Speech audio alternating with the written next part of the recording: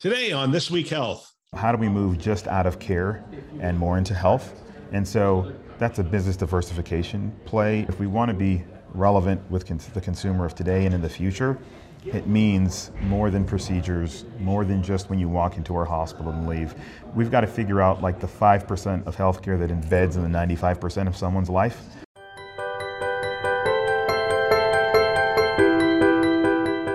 Today on Town Hall, we had the honor of being invited to the Scottsdale Institute conference in Arizona. And while we were there, among so many great health IT leaders, we were able to capture a couple of conversations about their thoughts and work in the industry. And we thought we would share them with you on this channel. So here's another one of those interviews from the Scottsdale Institute. All right, we are here with Nick Archer, and you are with Advent Health and Venture. What's your actual title? Yeah, so Venture's operations. So I've got responsibility for building new businesses, delivering new products for the organization, and primarily that have a risk focus. So I'm building businesses that help us take risk and that we likely can sell to other value-based organizations that are taking risk. Fantastic. So what's top of mind? What are you looking at well, Advent's all over Florida, right? It's not just the Orlando market. Well, not just Florida, so we're 9 states. So 51 hospitals, Texas, 9 states, primary footprint in Central Florida, Tampa to Daytona. It's the majority of our system, but we do have operating markets outside Florida as well. So what's top of mind for you right now? Yeah, my focus is right now, hospital at home is big, again, as we think about building risk-bearing capability and the future of MA growth in markets that we have. Hospital at home is something that I'm focused on and responsible for. Also virtual care. We are looking to build out not just on-demand virtual services and not just scheduled virtual services with our existing providers, but starting to think about some of the supply-demand challenges as a health system, and so how do you use virtual care to help augment support through partnership or other specialties that we may not have, some of the access that consumers are looking for. That's another area of focus for me right now as well. So talk to me about your role. It's interesting because in a traditional health system, it's hard to do some of the things you just talked about, to think differently about how we're going to do hospital at home. Because hospital at home could potentially be a different business model than putting another 100-bed hospital here and another 100-bed hospital here, or some of the other things. Talk about how you're organized and why you are organized that way. Yeah, last year our organization started this ventures division, which is not venture investing, but ventures in terms of new businesses, and structured it in a way that separated it from our core hospital operating markets. So our hospitals are focused on kind of integrated delivery in their markets. And then our ventures division, which I report up through and part of, we're building out new businesses, again, to support our ability to take risk. And so separating them, I think, is super important because we're chasing different dollars and different business models. And so that's been helpful as we've started to grow and evolve. So hospital at home and virtual are two interesting things. We just talked to OSF. I've talked to John Holopka before, Mayo, and some of the things that they're doing. What kind of infrastructure do you have to put in place to support hospital at home, to support that virtual outreach to the community? Yeah, so for us, we're taking a partnership approach. So we're likely not going to build the infrastructure to be able to do hospital at home. We're going to acquire some of that through partnership. But we do have home care operations, hospice operations, rehab, all these things that already happen in the home, which are key inputs that you do need to deliver and to support hospital at home. So the broader post-acute infrastructure that we have in the markets we're operating in actually become a key input to the success of hospital at home as we bring on that capability and the resources needed to deliver that in our markets. What partnerships are you looking to? Is it actually standing up the home, putting the technology in the home?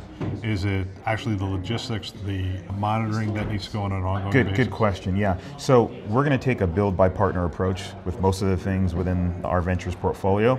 And so with hospital at home, we're likely going to JV. And so we're looking for a partner who can expertise in logistics, delivering the actual clinical care in the home. So again, there are things that we bring to the table that we've got expertise and years and experience. So we have mature markets. Obviously, these people are going to end up in the hospital, so that's a core supportive piece. Again, I mentioned hospice and home care and other related post-acute services. You need to provide DME to do hospital at home.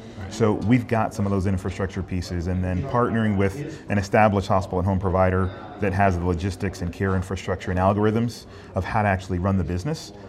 You put those two together and you get something that can hit the ground running in a market and be successful. Are these new services, let's just take Orlando, a significant market for you. So are these new services for this community or just a different way of receiving them? Would they have traditionally gone into the hospital, gone into the ED, gone into the, are we looking to increase access? What's the driver? Yeah, I think particularly in the Orlando market, this is a first to market opportunity. I mean, there are provider-based groups that are doing home-based care, but definitely not at the scale at what we're talking about. So it's really about bringing the scale operation of hospital at home to the market. And so yes, patients that, certain DRGs that can be taken care of in the home, looking at post-hospitalization care over an extended period of time to prevent readmission, building a SNF at home program. All of those are components that may operate in some niche, or maybe an ACO is doing something, but not really brought in scale to the market. And so that's what we're hoping to do. It's really interesting. And so I don't want to call you an incubator, but essentially you're launching new businesses. You're dreaming up new businesses. How much of that is the leadership team of Advent sitting around and saying, okay, these are the pillars or these are the focus areas that we want to go at? And how much of it is just greenfield sitting in front of a whiteboard and saying, all right, what services, or potentially talking to the community and saying what's missing?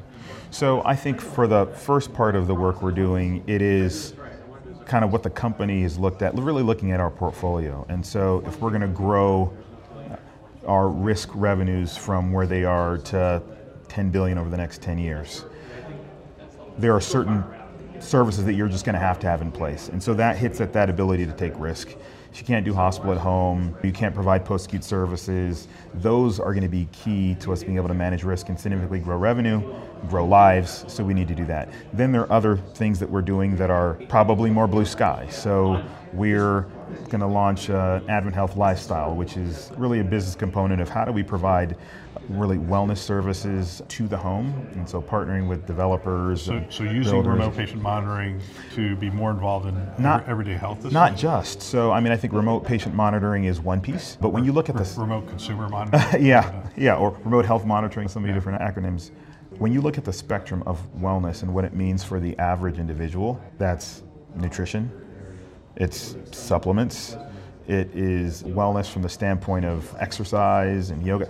All of those are things that we think we can help orchestrate and play a role in, play a credible role. There's a term that we use called science-backed self-care. How do we play a relevant role taking the science and expertise of a health system like ours and package that together with things that people are using, desire to use, or have questions about in their everyday life to make their life more meaningful and to make their lives whole.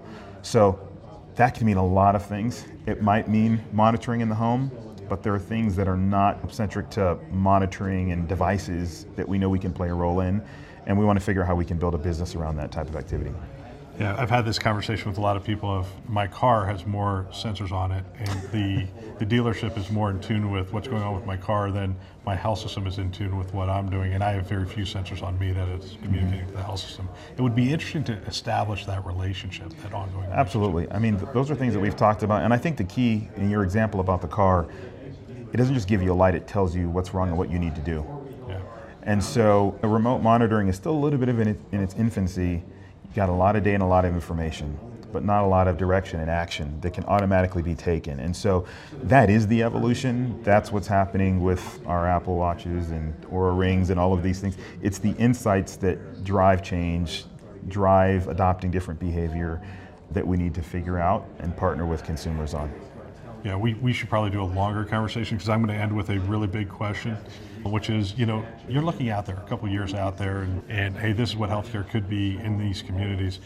But I wonder how much of that is driven by the backdrop of the staffing challenges and the staffing shortages that are going on now that says, hey, there's a potential new paradigm that we need to be exploring, just because I'm not sure we will ever have, and this is me speaking, I'm not sure we will ever have enough nurses again or enough primary care doctors again, because of just there's an ongoing shortage around the country. How much is driven by that reality, and how much is just looking out and saying, no, this is where healthcare was going anyway? Yeah. I think my hope is naturally that they come together, but a lot of what we're doing and looking out is really greenfield focused. How do we play a new and different role? How do we move just out of care and more into health? And so that's a business diversification play. It's playing a role of relevance in people's lives. And I think we've realized yes, there's pressures on the hospital side, but if we want to be relevant with the consumer of today and in the future, it means more than procedures, more than just when you walk into our hospital and leave, more than the 2 times maybe that you see a doctor a year.